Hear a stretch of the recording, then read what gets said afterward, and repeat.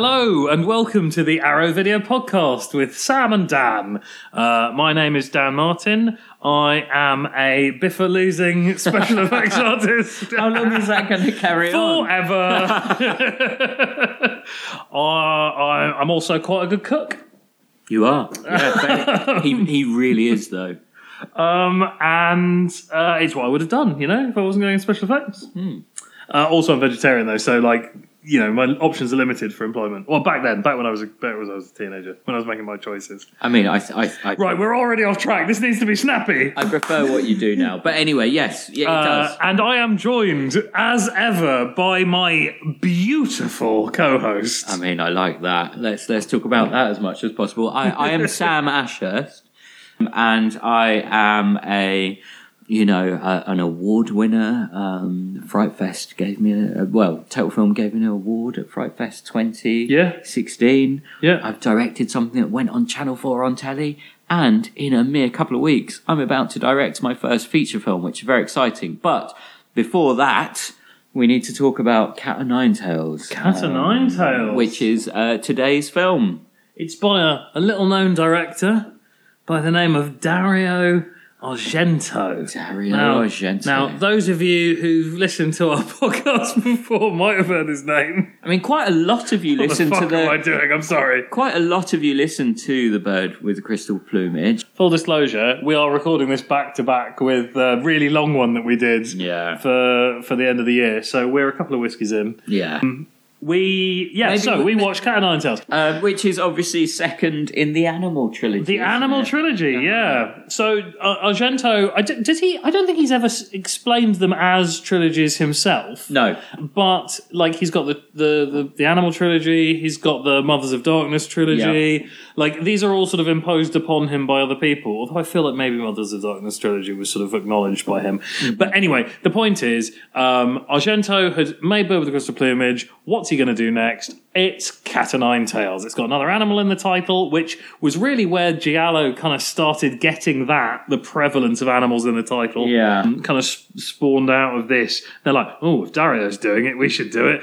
It's still very I say it's still very Hitchcockian. It's the first place where he really started to flex his I love Hitchcock. Do you love Hitchcock? I love Hitchcock muscles. See, interesting. I don't necessarily agree. Man, that car chase is straight out of To Catch a Thief. Yeah. He's lifting scenes from Hitchcock.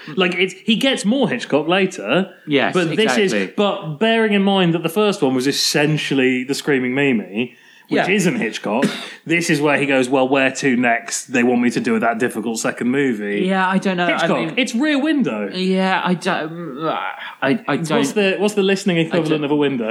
I don't necessarily agree. I mean, I feel like the Argento Hitchcock stuff's been slightly overstated. I don't personally. I don't see it that much. But like you say, this was an original story. Yeah. Unlike Screaming Mimi. And it was essentially made because of The Bird with Crystal Plumage's success in the States, not in Italy. It wasn't a success in Italy, but it was a huge hit in the States. And Argento describes it as an appendix to Bird with Crystal Plumage. Yeah, and it's a great film as well. Even as a sequel, he's described it as, which I don't really see. It's a thematic sequel, I guess. Maybe. Yeah. It's interesting. When I came across it, it's probably maybe it might be the third Argento film I ever saw. Right. I think the order I saw them was Tenebrae, which I wasn't particularly keen on when I first saw it, but is now one of my favourites. Interesting. Then Bird with the Crystal Plumage. Then Cat o' Nine Tails. Mm-hmm. And when I was given a bootleg VHS of Cat o' Nine Tails, when I was given Cat o' Nine Tails, it kind of came with the caveat that it was a less popular Argento. It was, when I first came across it, it was described to me as not one of the big ones. Right. And it was actually one of the first ones that I remember seeing on VHS in the UK. Oh, okay. And I think it's because, although it does have some quite extreme moments in it, it's not quite as aggressive, it's not as cut-worthy in the eyes of that era as some of his other stuff. It's not opera. No.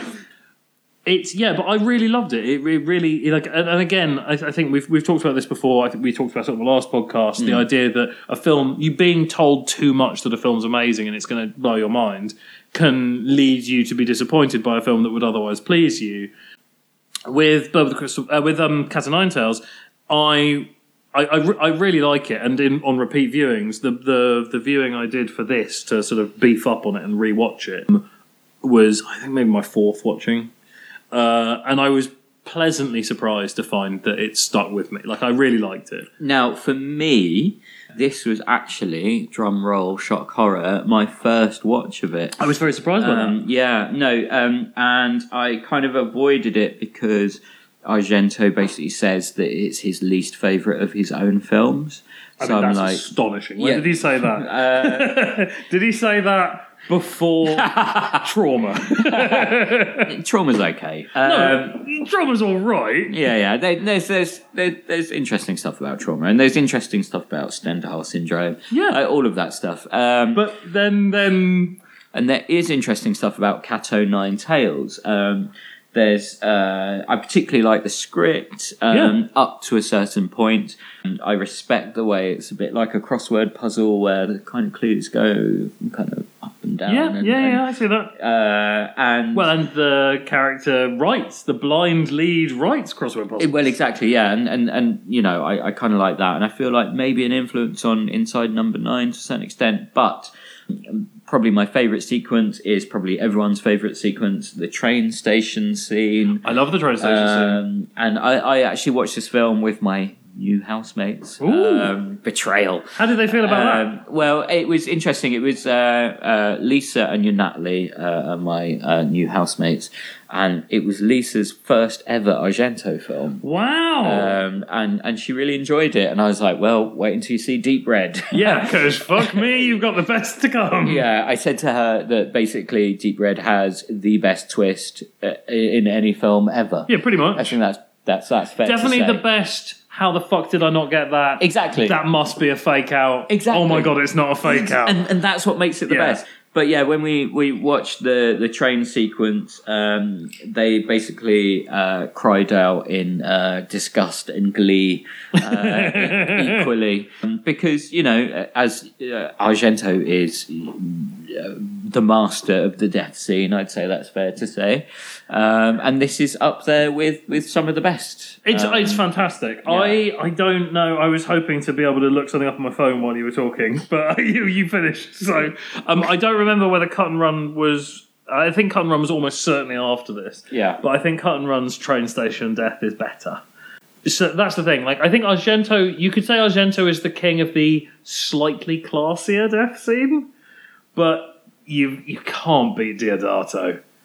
Well, you can't be Deodato for a death scene. Agree to disagree. I think that, you know, there are choices in this scene that make it unique and really dark. For example, the choice to include that very quick shot of the face hitting the front of the train and then going underneath, and then the spiralling is very good. Underneath. Yeah, exactly. I just kind of mimed that, which you can't see. But top podcasting. But then there's the sort of the topper, as you know, people in comedy say, of having the paparazzi photographing the corpse and then being distracted by the starlet that they're actually there for and completely discarding.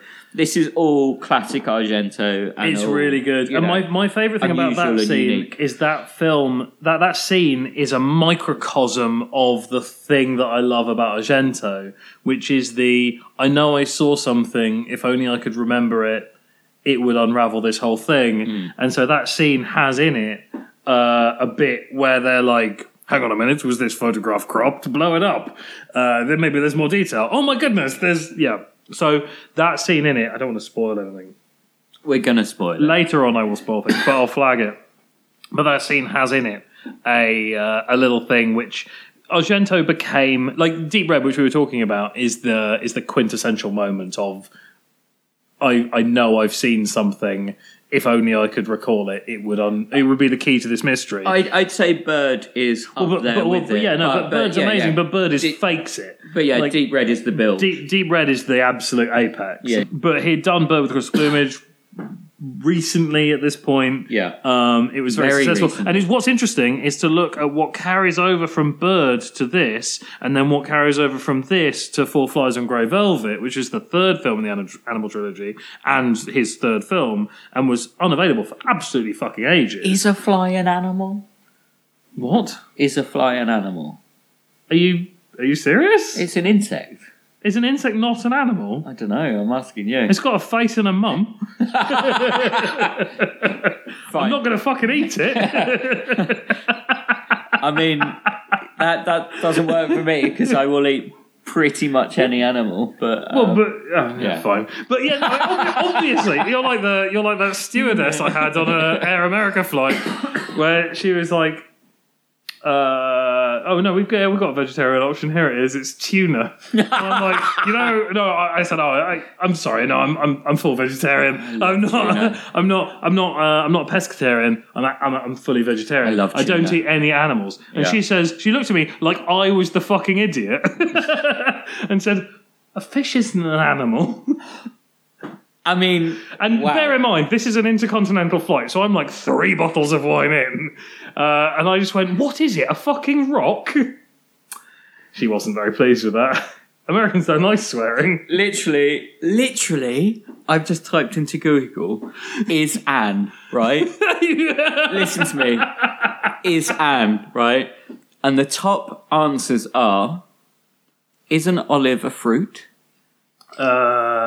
It's a berry, I think. Number 2, is an insect an animal? You're an idiot. You are an idiot. Number 3, is an octopus a fish? No, it's a cephalopod. Well, there we go. Also, as you know, not to name check other much more successful podcasts, but there is technically no such thing as a fish. Like a fish is a non-specific, non-scientific term. Right, I take offence to you calling me an idiot on my own podcast. I'm very sorry, Sam. Not you're an idiot. The autocomplete. I mean, I did ask the Google thing. I did ask exactly the same question. But I also take offence to you recommending a more successful podcast. Anyway, we're getting away from the point. Yeah, no, let's keep it tight, Sam. Let's keep it tight. Keep it tight. So, yeah, and let's announce now we're going to go into the spoiler zone. Skip ahead 5 minutes, I'd say, and then, we'll get to recommendations and all of that. But to pick up your point about how it's, what did I see? With this film, more than some of the other Argento mysteries, I feel like the killer does come out of nowhere to a certain extent. However, there is a scene in this film which is that, how did I not notice that? Do you know the scene that I mean? Well, I'm assuming you mean the hand in the photograph. I don't. Oh, what do you mean? So, there's the moment where our killer explains his motive. Oh, yeah, with the chromosomes. With the chromosomes, which I know you love, because I know you love fake science. But in that scene, what is the major clue? I don't know, Sam. You're going to have to clue me in. So, and bear in mind, this is a film that Dan has watched a few times in his younger days. So I'm coming to it from an older, wiser position. And I spotted that the XYY poster, when he's describing, the motive, basically, spoiler alert, is red and white. And our killer has a red tie and a red coat. And not only that, he stands in front of the XYY poster, therefore kind of associating himself with it. And when that happened, I was like, is this it? That's pretty nice. That's nice. Nice directing from Dario. I've never noticed that. Yeah. So yeah, exactly. So and it's literally the only clue you get in the whole film. And it's nice. I like that. Yeah. More spoilers if you've just tuned back in. You're going to want to skip another couple of minutes. I want to talk about the ending. Do it. Because, interestingly, the reason Four Flies was so hard to get hold of for a long time was because of a copyright dispute. It was the first film he did for a major studio. I think was it Warner he did Four Flies for? I don't know. It was a big American studio, and then they had a falling out. They didn't like it. There's still various different edits that have never been released. But the thing about Four Flies, and it's a flawed movie. I haven't seen it as many times as I've seen most of Argento's films. Like most of Argento's good periods. I'm not fucking rewatching Card Player, but the. Goodbye, ever working with Dario. I'm sorry, Dario. Card Player's fantastic. I really like the bit with the swingy spikes. I think he's basically done. No, I know he's out. He's done. I don't need to see another 3D movie with a praying mantis in it. I mean, we've potentially got the Sandman starring Iggy Pop to come, but who knows? Yeah. Although actually, so I was in Cannes. And Jen and I were at lunch, and Alan Jones was, I don't know if he was with us or if he was just at the next table, but we were sort of we were talking to Alan. Alan co-runs Fright Fest, which is a huge genre festival in the UK. And actually, Alan Jones and Kim Newman do very great commentary on this very Yes, disc. Indeed they do. Yeah. Indeed they do. Alan is essentially Dario's biographer. He's been with Dario since, if not the beginning, then Very early doors. And there's really no one who has greater insight into Dario's work. There literally isn't. If you talk to whoever Dario's best friend is, they would not know as much about Dario's career as Alan does. It's Correct. astonishing. And that's what makes the commentary actually so lovely, because you've got Alan Jones, who knows him personally so well, and you've got Kim Newman, who has that sharp insight that Kim Newman has, absolutely. and that insane knowledge. So the combination of those two guys on the commentary on this disc, again, worth buying for them alone. With that understood, Yes. We were at a pub, like a cafe kind of thing, on the Croisette at Cannes, and a flyer landed on our table for announcing Dario Argento's Dracula 3D. And I said to Alan, "What's this all about, Alan?" And Alan said, "Oh, this is some chancer trying something. This isn't really happening. Dario would have mentioned it. This is not real." Flash forward to the next year. Dracula 3D is a very real thing. And in hindsight, I can see why Dario wouldn't have mentioned it to anyone. I want it on the record how much I said that Alan Jones knows about Oh, he Dario. really fucking does. That's the whole reason this story works. Yes. And so I have another question for you, Dan. Oh, go. Oh, I didn't do my thing. I didn't talk about the ending. Well, we'll get to it. Okay, all right. But very quickly, another With quiz the hit for target, yeah. you. One of the producers of this film, a European company called Labrador Films. Right. Can you name any of the other films that they released? Literally no. I'm setting this up because there's a couple that are quite special to us. Oh, okay. What else has Labrador Films made? Queens of Evil.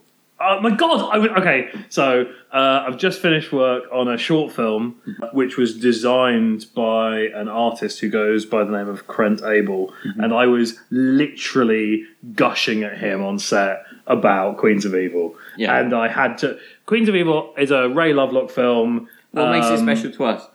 Well, I don't know what does make it special to us. We love it. we It's watched- amazing. We watched it together For the first time? Yeah, we both watched it for the first time together. Exactly. It was a recommendation from our friend Tony Clark, who's going to Correct. become a regular mention on the podcast. Yeah.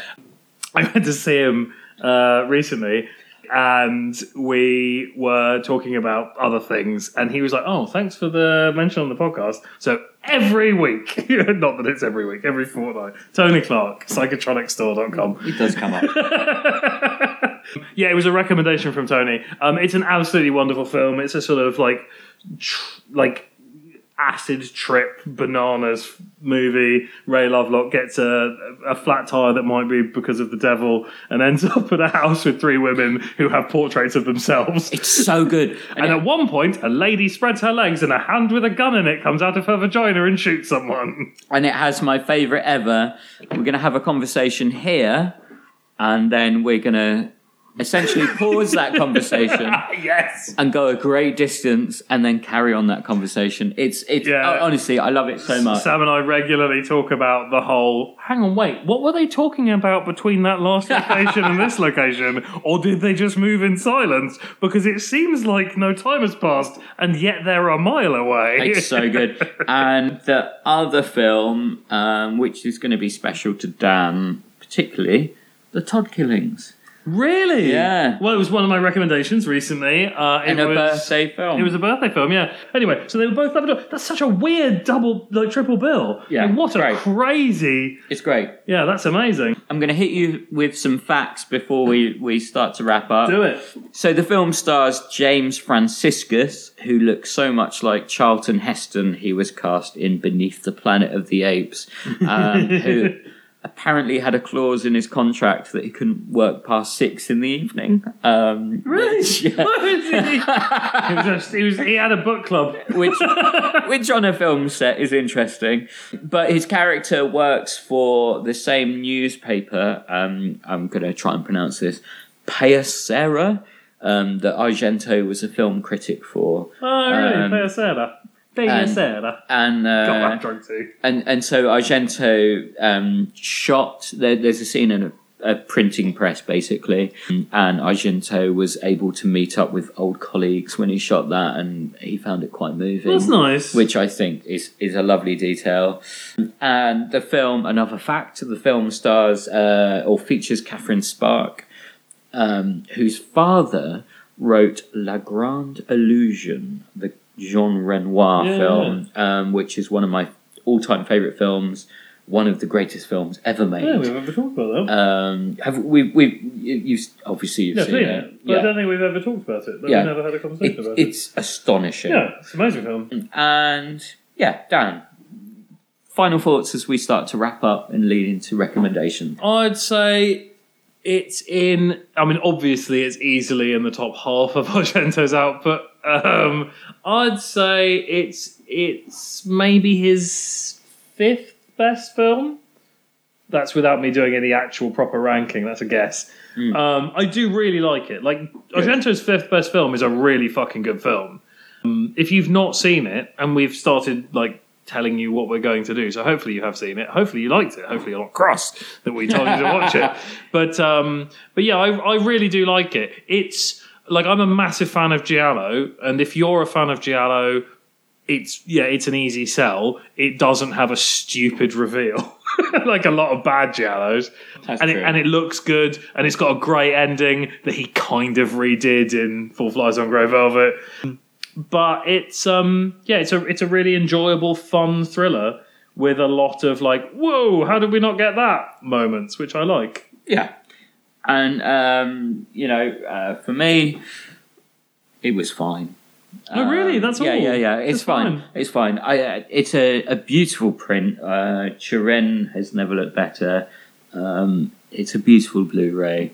For me, I enjoyed it. Yeah. And I'm a big fan of Carl Malden, who is a bit of a Gene Hackman type in terms of he's a great actor who had a reputation for being a bit grumpy. And I knew him from sort of noir films like Where the Sidewalk Ends. And actually Argento loved him and considers working with him one of the best experiences. Which after his experience with his male lead in Bird with Crystal Plumage is quite a nice turnabout. Yeah, no, exactly. Yeah, I think if it had another negative experience, maybe we wouldn't have had as many great Argento films. Well, this is it, and yeah. So obviously, Argento enjoyed the fact that Carl Malden had this reputation as being the guy who taught Marlon Brando how to act, and the fact that on Cat o' Nine Tails he was, receptive to directors. He could have.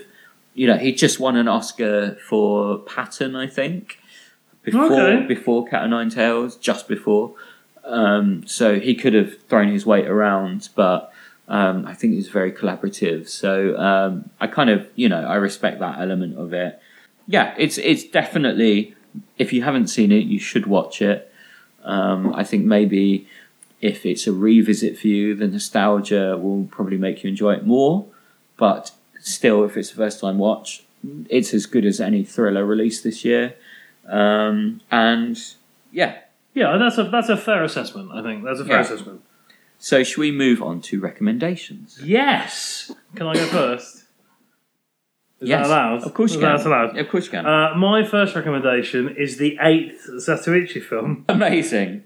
I had Zatoichi. In fact, Which one have you got?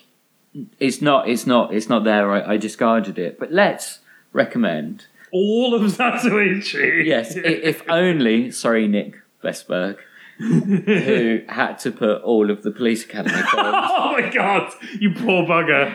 Yes, so those of you who are regular listeners will know about this, but we have a wonderful listener, our favourite listener? Our favourite listener. Our favourite listener, Nick. 100% our favourite Yeah, listener. Not even a absolutely. doubt. Who is cataloguing every film we mentioned. I mean, the poor bastard had to put all of the Police Academy movies. And now, And now we're going to mention every single one of the Zatoichi movies. but the thing is, they're all fucking amazing. I mean, they're all incredible. Every Yeah. single one of them is a masterwork. But the one I'm specifically recommending why have is you gone Fight for- Zatoichi Fight. Why have you gone for Well, that? it's because it's a blind man casting around a child.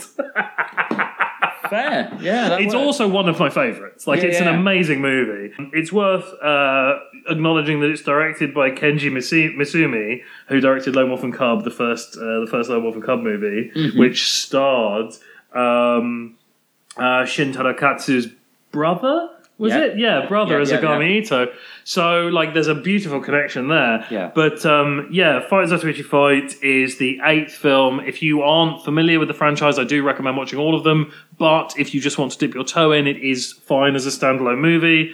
Zatoichi sees the death of a young woman, and her last breath is essentially an exchange with him where he promises to take her child to safety. So he takes her newborn kid, which is interesting because obviously with Misumi directing both that and Lone Wolf and Cub, which is about a guy and his kid on this road of revenge. Those of you familiar with that will know it as the origin of the Kill Bill narrative. That's definitely the most famous, like, parent-child thing. But Zatoichi Fight is a really nice addition to that canon. Plus, Zatoichi is blind, so it fits in with Cat and Nine Tails. It's a fantastic movie. Well worth checking out. Totally works, and I'm very glad you recommended that. So, my first recommendation is... Cat and Nine Tails really reminded me of Edgar Wallace. Yeah, I can see that. Films. Yeah. There's a lot of German actors in the cast, basically. And so my recommendation is going to be The Dead Eyes of London, which, not so coincidentally, involves blind people. I'm not going to say any more than that. No, that's fine. That's a really good recommendation. All I'm going to say is the tagline to the movie, which is, "A city of fear becomes a city of death. How can you not want to watch that movie?" So pretty good tagline. Dead Eyes of London from 1961. What is your next recommendation? So my next recommendation, obviously, I would be remiss if one of my recommendations wasn't another giallo. I'm going to deep end some of you by recommending one of the more weird giallos, perhaps. It's a personal favourite. I believe there is a UK Blu-ray due out very soon. There is, I think, already a German Blu-ray and an American Blu-ray, maybe, if you have multi-regions and can't wait. It's Death Laid an Egg, which is one of my favourite giallos of all time. Some people say it's slow and boring. To those people I say, never talk to me again. It's a wonderful, wonderful movie. It's a love triangle set on a battery chicken farm, starring Uwe Arlin and Gina Lollobrigida, who are both amazing as the two ladies in the love triangle, and then Jean-Louis Trintignant, who is amazing. You'll know him from things like Three Colors Red and Amour. They're all amazing. It's amazing. They're amazing performances. It's a super weird, like, sort of almost postmodern giallo. Like, a lot of the photography choices are slightly weird. I really, really love it. I'm very excited for it to be available in the UK.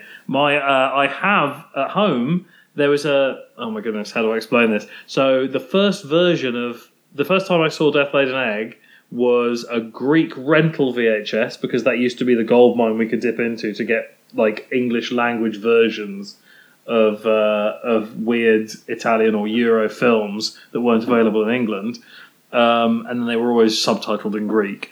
But it was always the English dub for some reason.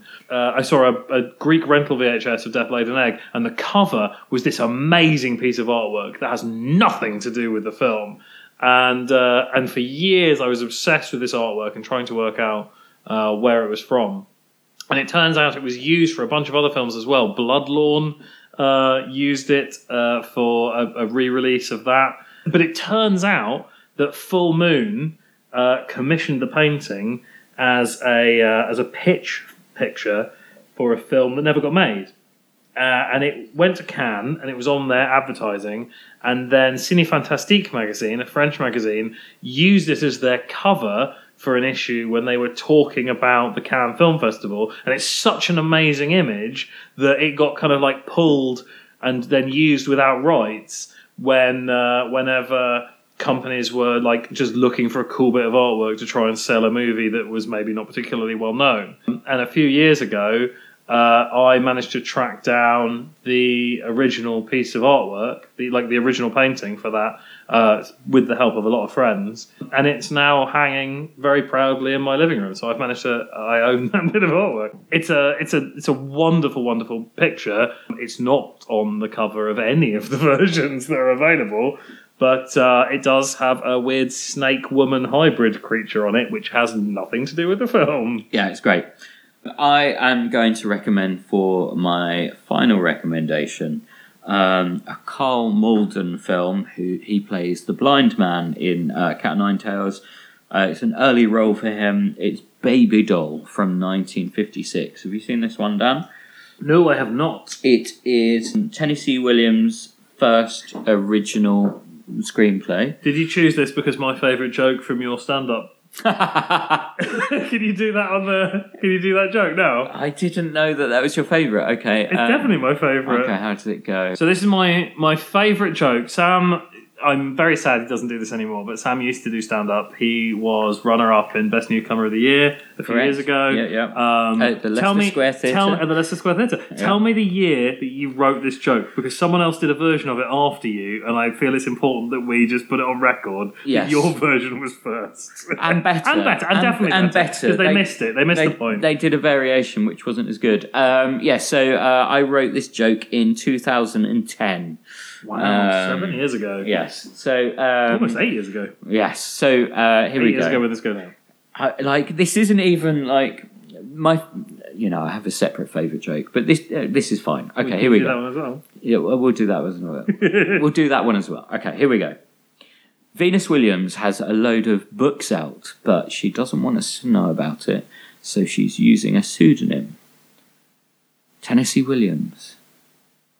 I love that. Because she's a bit Tennessee. She is a bit Tennessee. But my actual favourite joke, which I opened every set with, was... What is it? Okay, here we go. It's been a while. I hate it when people boast about killing 2 birds with 1 stone. I killed 23 owls with a brick once, but you don't hear me banging on about it. When I walked in, it was an owl sanctuary. When I left, it was the beginnings of a pretty good duvet. That is my best joke. There we go. Not sure how we got onto that, but we're gonna go back into the podcast now with Baby Doll. Baby Doll from 1956. Tennessee Williams. By Tennessee. That's how we got into it. Yeah, Carl Malden. Now the film was nominated for 4 Oscars. Carl Malden was not amongst the nominees. He deserved to be. It's Elia Kazan, so you probably know what you're getting from that director, but it's incredibly atmospheric. It is kind of like a play in movie form, but brilliant performances, really sort of sweaty, intense atmosphere, and it's basically about a teenage girl who has a couple of suitors who are incredibly inappropriate suitors, and she lives in this sort of dilapidated mansion, and the drama basically revolves around those guys. But if you haven't seen Baby Doll from 1956, I highly recommend it. Shall we go into our recommendations from things we've watched recently? Yes, and because we're so limited by time, shall we restrict ourselves to one each? Two films each. We'll rattle through it. It'll be fine. My first film that I've watched this week is Huckle. Huckle is an almost dialogue-free film. It's directed by Georgi Palfi, who did Taxidermia, which is probably better known, which is also great. It's essentially a series of little video clips around a town, each one showing like a little bit of the life of a person. The only time there's any dialogue is it's on the TV in the background or the radio in the background, like no one talks. But if you watch it, you start to realise that there's been a murder and you become the detective in that murder mystery. I first saw this at a Rain Dance years and years ago, like when it was new out, and I picked it up on DVD for next to nothing in FOP about 3 or 4 years ago. I watched it for a second time then, and I watched it again recently. It's an absolutely charming film. If you want a roller coaster action movie, it is definitely not for you.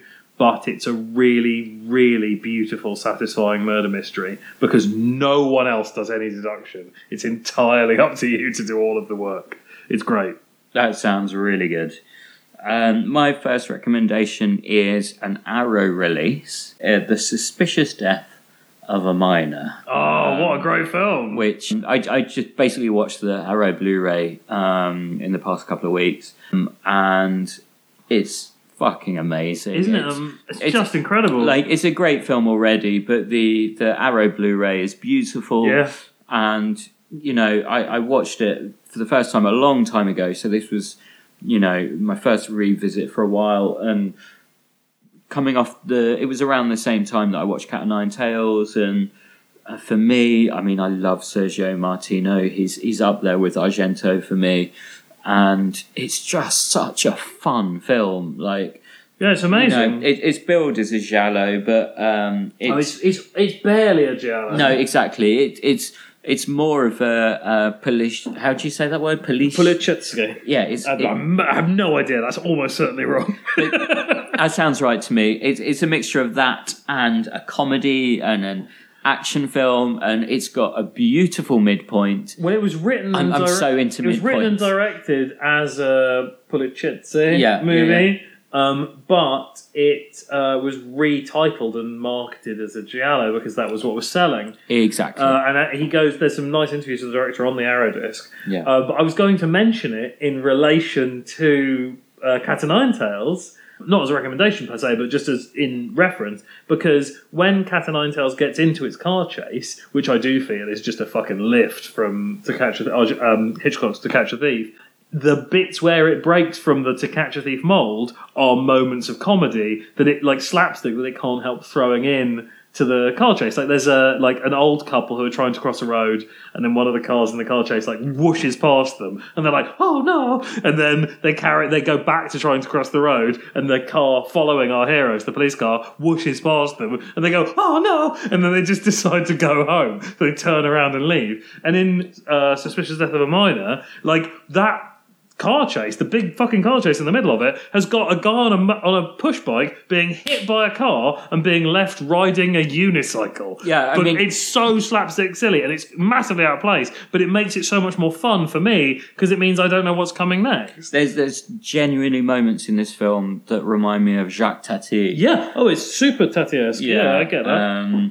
But anyway, next recommendation for you, Dan. So my next recommendation is a Korean film from 2010. It's my second watch. It's called 71 Into the Fire.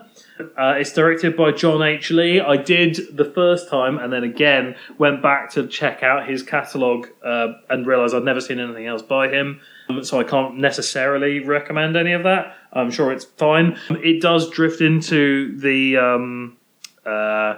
the sort of over-emotional melodrama a little bit, mostly in the soundtrack, actually, of South Korean cinema. But it's about, during the North-South Korean Civil War, it's about a military encampment that becomes a point of massive importance in the war, but at that point it is entirely staffed by like student trainee soldiers, and they all have to just massively get their shit together and fight this battle. And it's got some like full-on Private Ryan-esque like bleak realism, like war sequences in amongst what. If you took out all of the actual fighting, you'd be forgiven for thinking it was like a Korean TV drama about military school for kids.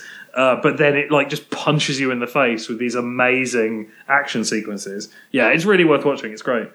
Amazing. So my next recommendation is another Arrow film. I'm sorry, it's good. Such a shill, but this is actually an Arrow Academy film, and I genuinely believe this. I would not say it if I didn't mean it. I feel like Arrow Academy is really competing with Criterion at the moment. No, absolutely.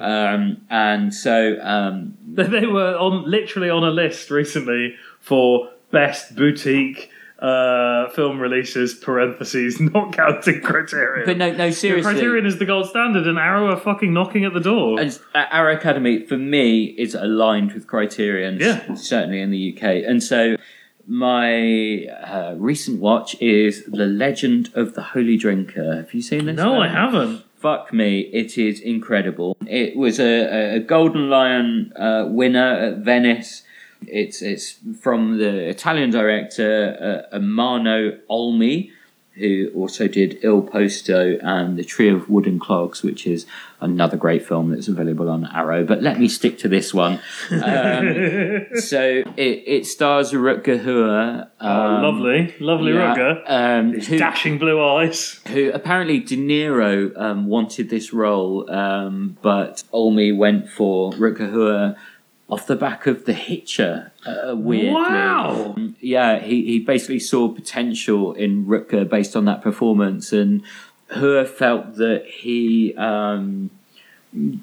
took the role, obviously, but he was a little bit worried about it. He felt that he could do sort of action stuff at that time, whereas Olmi was, the way he pitched this film to him was, this is an action film, but all of the explosions come from your face, which is kind of amazing. Like in The Beyond. Yeah, and it's not really, but yes, Beyond recommendation. Mark it down. Yeah, basically, Legend of the Holy Drinker is about a drunk who gets given a certain amount of money from a stranger.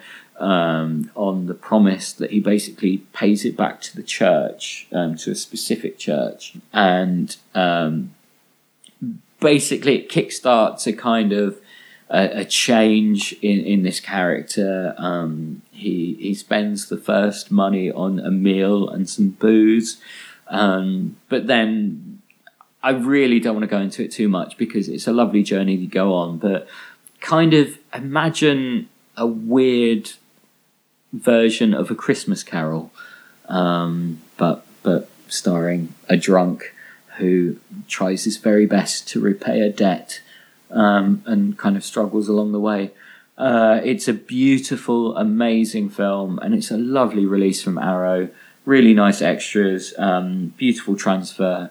I'm not saying this because I'm employed by them. I'm saying this because I loved it. I feel like we've established that. We've established well, but also we don't automatically love everything they release. Like, obviously, we're not going to choose a movie we don't like to talk about because there's no fun in lambasting something. But we've talked about stuff that we weren't into as well. I think that's fine.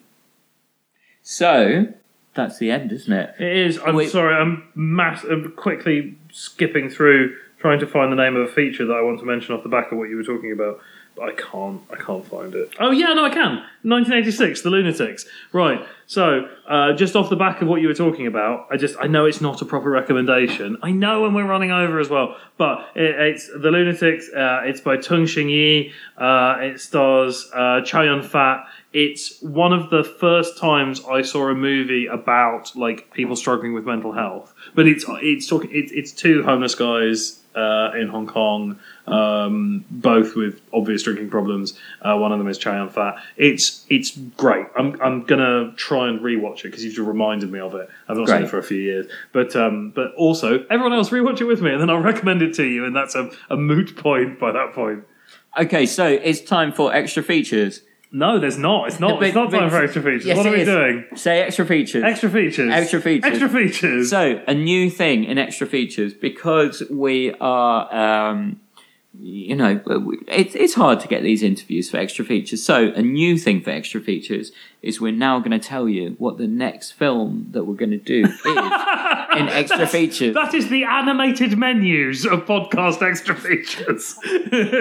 Oh, I'm sorry, Dan. Do you have an interview for us to bring it? No, I'm not by any mean. Like I'm acknowledging in that. There's a tacit acknowledgement that it's hard work to get there, especially because we're like again, blah blah blah, Toronto, blah blah blah. Dad, it's not fucking happened yet, but I might be going away. Something's happening, but the point is, we want to get ahead of the curve. We don't want to be struggling to get these recorded, so that's why we're double billing. And look, guys, I'll do my best in the future to get interviews and stuff, but we don't have one for this one.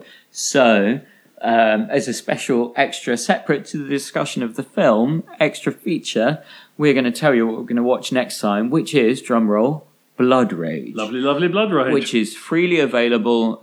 It's out now on Blu-ray via Arrow. If you haven't seen it, oh my God, you're going to have so much fun. And we're going to discuss it in 2 weeks. Yeah, Sam recommended it to me. He'd seen it before. I'd not seen it. I've already seen it. I'll be watching it again before we record the next podcast. But the first time I saw it was at an Arrow all-nighter, because Arrow programmed these things at the Prince Charles. Prince Charles Cinema in London. If you're in England or London, if you're in London, you know what the Prince Charles is. But if you're in England, the Prince Charles is or not in England, around the world, the Prince Charles is a lovely independent cinema that plays great retrospective films as well as new stuff, and they often accommodate Arrow's amazing catalogue into their lineup, and they did a slasher all-nighter a little while ago that Sam and I attended. We got to introduce The Burning there, which was nice, as they're, at that point, fresh-faced and excitable new hosts of the Arrow podcast. Yeah. Podcast fans, that was where we were announced. Yeah, that was where we were announced, wasn't it? And it was my first viewing of it, and it's bananas. It's great fun. It's so much we'll fun. Talk about that next time. We will. And between now and then, Twitters, Dan. How would one follow you? So it's the @ sign. That's like an A, but then it's got like the bottom of the A goes up and then back round like a circle around the A. I think it's near the.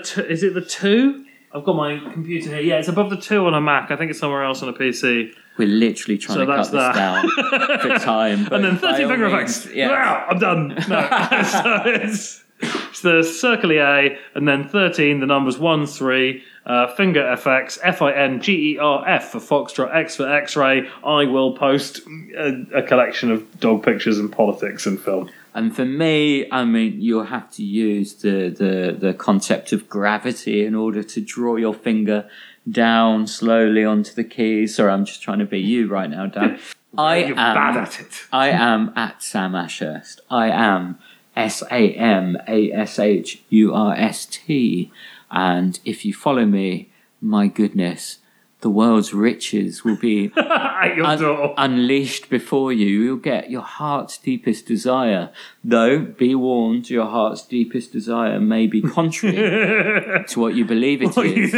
And it may actually be a curse instead of a blessing. But despite that, follow me on Twitter. Yeah. I love you. Subject to terms and conditions. Heart's deepest desire. Subject to terms and conditions. Look, it just could be nasty. That's Maybe all. Sam's hot. It could be a monkey's paw. That's all I'm saying. But do still follow me. Right, good. Thank you so much for listening. We are done. We love you. We promise to be more professional next time. That's beginning to ring hollow. Like we do. We promise to be more professional next time. Thank you so much for listening. Bye-bye. Bye-bye.